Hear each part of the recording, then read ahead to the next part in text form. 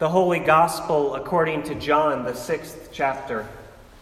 Glory to you, O Lord. When they found him on the other side of the sea, they said to him, "Rabbi, when did you come here?" Jesus answered them, "Very truly I tell you, you are looking for me not because you saw signs, but because you ate your fill of the loaves. Do not work for the food that perishes, but for the food that endures for eternal life, which the Son of Man will give you. For it is on him that God the Father has set his seal." Then they said to him, "What must we do to perform the works of God?" Jesus answered them, "This is the work of God, that you believe in him who he has sent." So they said to him, "What sign are you going to give us then, so that we may see it and believe you? What work are you performing? Our ancestors ate the manna in the wilderness. As it is written, he gave them bread from heaven to eat." Then Jesus said to them, "Very truly I tell you, it was not Moses who gave you the bread from heaven, but it is my Father who gives you the true bread from heaven. For the bread of God is that which comes down from heaven and gives life to the world." They said to him, "Sir, give us this bread always." And Jesus said to them, "I am the bread of life. Whoever comes to me will never be hungry, and whoever believes in me will never be thirsty." The Gospel of the Lord. Praise to you, O Christ. Please be seated.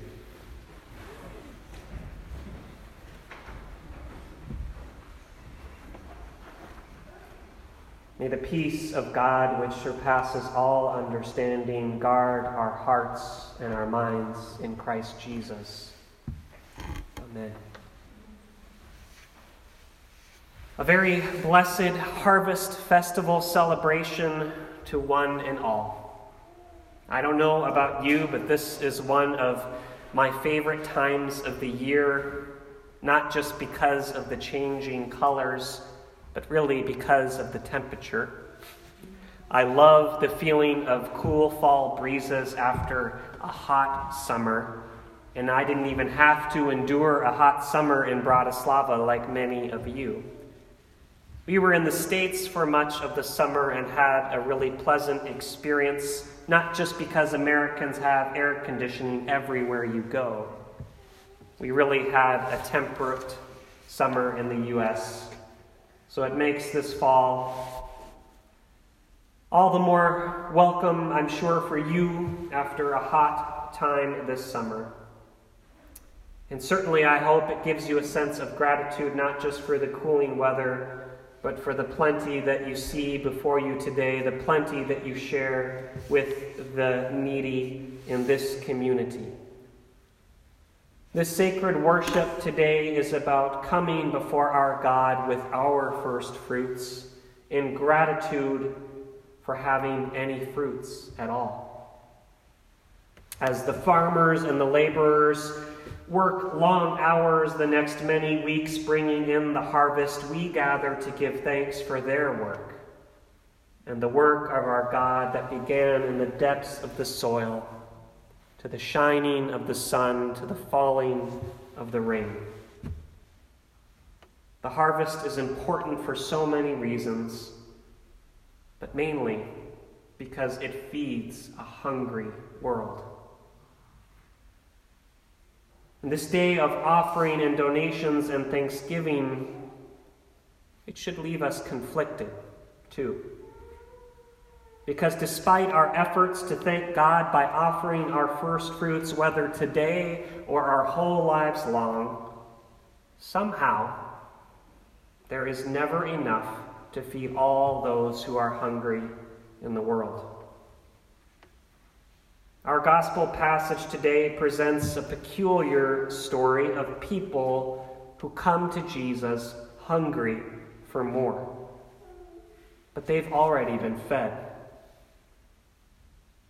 It's a peculiar part of the story of the feeding of the 5,000 that is often left out and therefore not known or remembered by many.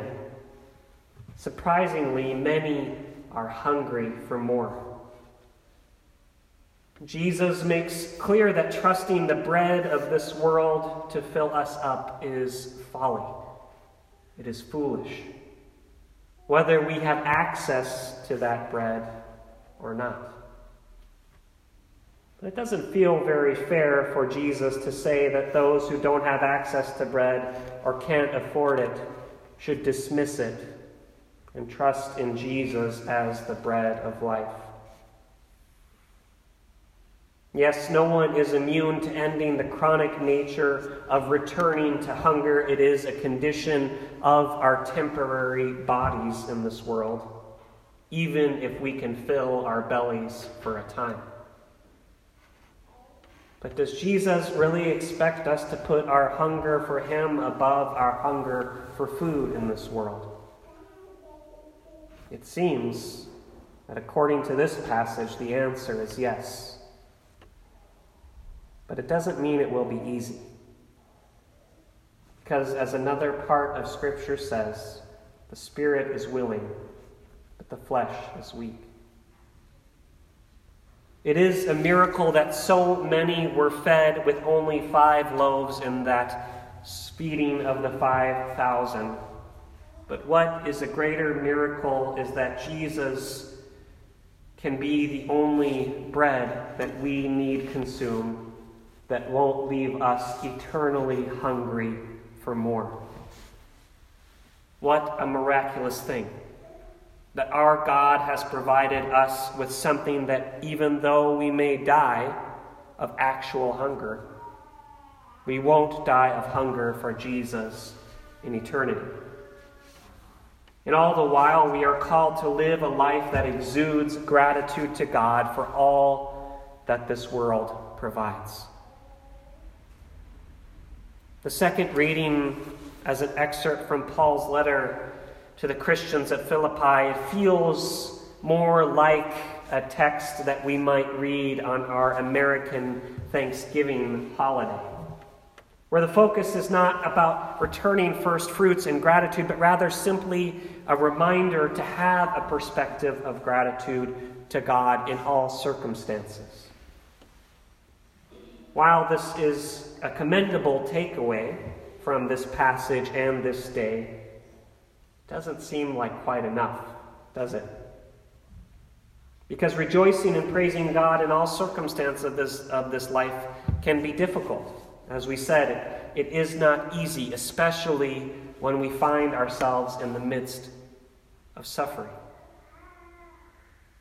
But a closer and more careful reading of Paul's words reveal that rejoicing and praising God isn't all about feel-good experiences, like the kinds we hope that you leave worship here each Sunday with. When we bring all of our prayers and supplications, all of our emotions, all of our fears, our anxieties to God, even the mad ravings and the complaints that we have to God, this is also what it means to give praise to God. Because in every circumstance of this life, whether we are hungry or not, whether we are suffering or not, we are to come to God for comfort, for relief, for something to fill our empty souls. And maybe our bellies will be filled in that moment. Maybe our souls will be replenished, maybe not. But we are to believe that God is the one who can provide what needs to be filled, no matter what. It always feels appropriate to share stories that have borne witness and nurtured my own spirituality. And I do so for the sake of being vulnerable with you all and giving what I pray is a helpful and tangible example. And I've shared some of the details in the past about when our oldest son, Odin, was born. It was a traumatic experience that no one expected. Essentially, he was born not breathing and endured rigorous CPR, life-saving measures, in order to bring him the breath of life that he needed. Needless to say, Anna and I were distraught. Her continuing to undergo her emergency cesarean operation, and me kneeling at her head and praying with her, all while they tried to save our son's life. I've relived that moment over and over again in my mind, recalling the prayers that we probably screamed and cried out in really obnoxious ways in that operating room. But that's not what consumes me, what consumes my memory. What I reflect on afterwards is that they were desperate cries and prayers to God because God was there. And while we had no idea of the outcome or if our prayers would have any answer, any relief for our fear and anxiety, we were still, in the moment of our despair, communicating with our God, who we needed greatly. And even if Odin hadn't survived that day, I'd like to think that still in those moments I would have been able to look back and see that communication to God in those moments as moments of praise and thanksgiving for God's presence in my life. And to me, this is exactly what it means to bring all of our prayers and supplication to God in thanksgiving. Not because we expect God to fulfill them, to fill our bellies or our souls in that moment, but we do expect and believe that God is present in all moments.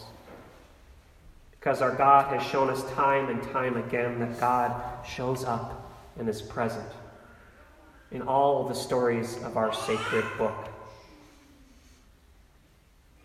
And since this isn't a traditional Thanksgiving celebration like many in the U.S. celebrate toward the end of November, we should rather focus on passages from our first reading from Deuteronomy. And like the introduction in your bulletin says, it is an annual harvest celebration called the Feast of Weeks. It is a festival that celebrates the first fruits of the produce of the land offered back to God in thanksgiving. As they bring their offering, worshipers are reminded to proclaim God's gracious acts in the whole story of their people, not just in their part of the story. With our beautiful seasonal decor of first fruits offered here in the chancel area, and the offerings that you have brought that will be brought forward later, we are a living embodiment of this story from Deuteronomy. We are a living embodiment of the commandment to give thanks and praise to God in all circumstances of this life. With this ritual, we remember and proclaim God's gracious acts in the history of God's creation. That creation includes us, dear friends. And we are invited into that celebration, that embodiment in every circumstance of our lives. In rejoicing, in sorrow, we can remember and celebrate the graciousness of our God. So we proclaim together this day and always, thanks be to God for the harvest of our lives. Amen.